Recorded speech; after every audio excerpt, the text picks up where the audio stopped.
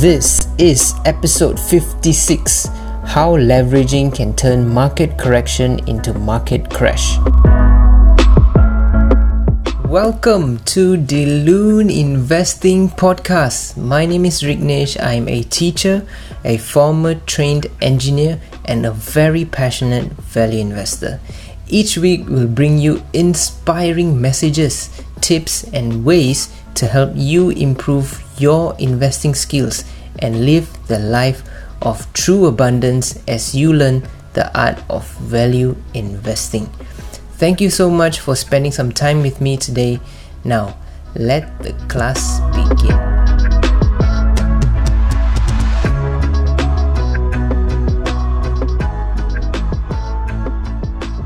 On our previous episode, we talked about why borrowing money on securities is a bad idea, right? Especially for first-time investors. And as I was reading about this, right? As I was reading about leveraging, I wanted to know something even further. I wanted to know how excessive leveraging by traders or by investors, how can it affect the actual stock market? And as I was researching, I came across this one particular research which was conducted by a few researchers. One of them is Professor Kelly. Professor Kelly is a professor of finance from Yale School of Management, and with the other researchers, they have conducted this research based on the Chinese market crash in 2015, and they wanted to understand how leveraging can turn market correction into market crash. So before we start, here's what you need to know. First of all, the Chinese stock market, as we all know, it is the second largest stock market in the world, right? And in June 2015, the market hit an all-time high. The Chinese stock market hit an all-time high. And just like any other stock market, when the market reaches its peak, it means that a correction is about to happen, right? That is how it is, right? There's no denying. But not many of them were expecting a crash to happen. So when the crash happened in 2015, 40% of the market's value just evaporated within a month. The Chinese stock market, 40% just went, it just lost. Everything just evaporated out of nowhere, and everything happened within a month.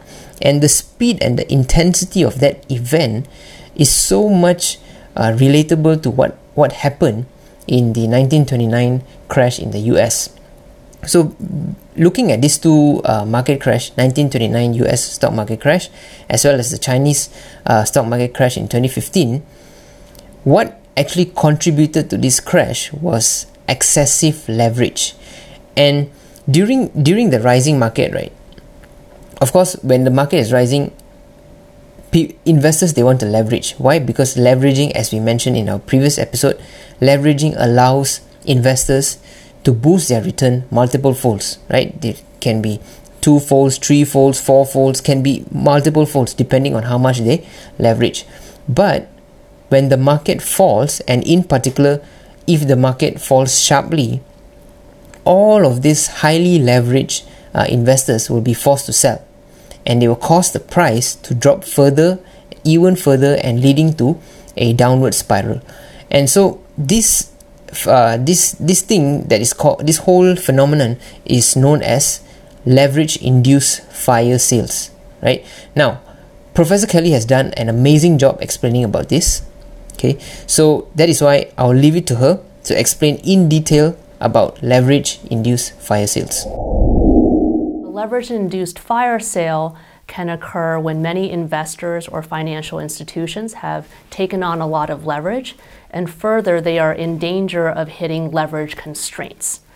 So in these situations, a small negative shock, such as a government announcement that it plans to tighten regulations in the future, that can trigger a lot of selling activity by highly leveraged investors or financial institutions.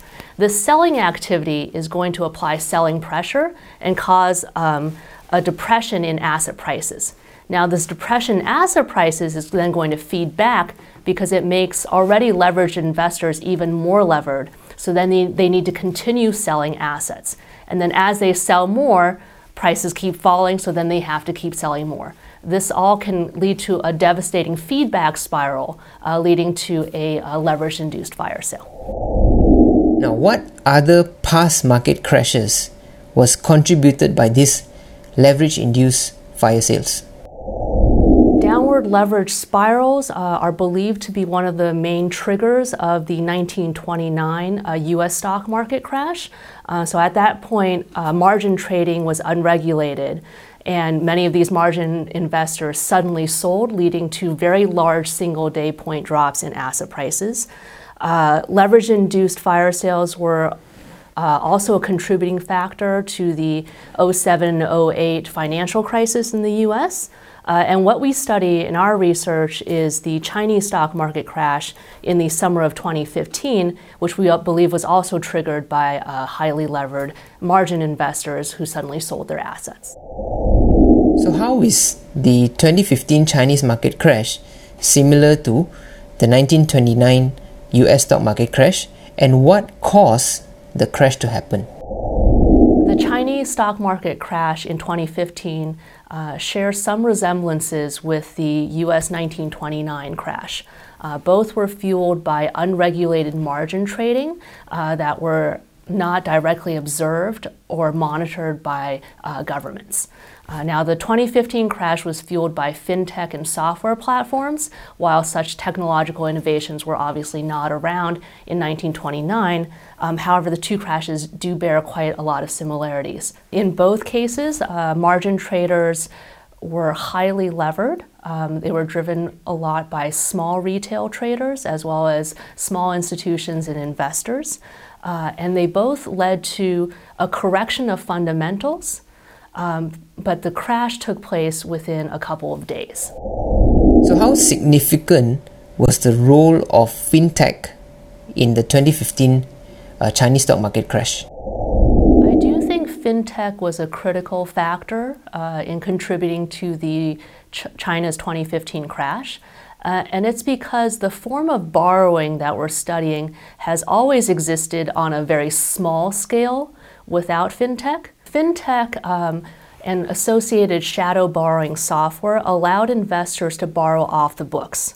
I, as an individual investor, I could open up a brokerage account that is not allowed to have any amount of leverage according to the government.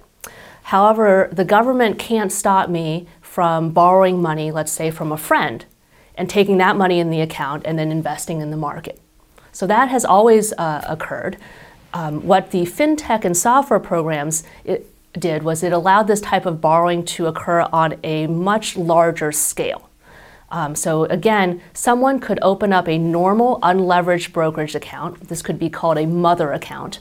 And the software platform would link up this mother account to hundreds of child accounts and then line up shadow financing for these child accounts. Now, all of this shadow financing is off the books.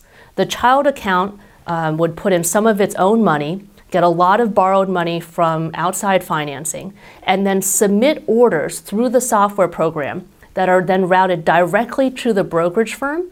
All that the brokerage firm sees is that this is a normal buy order. It does not know that this is a margin trade or that it's highly levered. And therefore, the brokerage firm has plausible deniability and can tell the Chinese government, I'm not helping to run a margin trading system, it's just regular unlevered brokerage accounts. When in reality, these are highly leveraged shadow finance trading. Now, how can we stop leverage-induced fire sales from spiraling? And also, are there any lessons for investors in this, based on this phenomenon, based on this research that you have done? Was there any lessons that we as investors can learn from?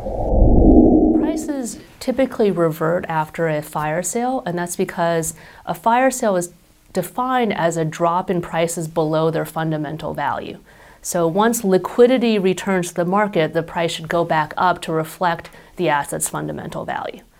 Now, in terms of the lessons that one could learn from this, it does say that investors, if they know that the sudden crash is due to a fire sale, they should try not to participate because the prices are going to revert, so they shouldn't sell. However, it also means that investors may want to be cautious about how much leverage they take on initially, because if they take on too much leverage, even if they realize that it's a fire sale, they will be forced to sell. So literally, if they get a margin call and the lender seizes control, the lender is going to seize all the assets and engage in the sale of assets without the permission of the borrower. That is all from me. I hope you find this insightful. And if you have any questions that you'd like to ask, or if you are finding for ways to learn to invest independently, or if you want to find out more about us, you can check out Deloon.com to find out more. Until next time, take care, you guys. I'll catch you on the next episode. Thank you so much for listening to this episode. If you enjoyed it, make sure you share it with someone who you think will benefit from this. Remember, you have the power to change someone's life by sending them this message and becoming the light in their darkness. Also, if you want to help me spread this message of value investing, click the subscribe or follow button. It will allow this message to reach even more people who need to be inspired. So click the subscribe or follow button and leave a review right now. And I want to close this with a quote that I love so very much by Zig Ziglar. It goes like this: you don't have to be good to start, but you have to start to be good. I'm so grateful for you, and if no one's told you lately, you are loved, you are amazing in every way, and you are worth fighting for. As always, you know what time it is. It's time to go out there and make an impact and live the extraordinary life.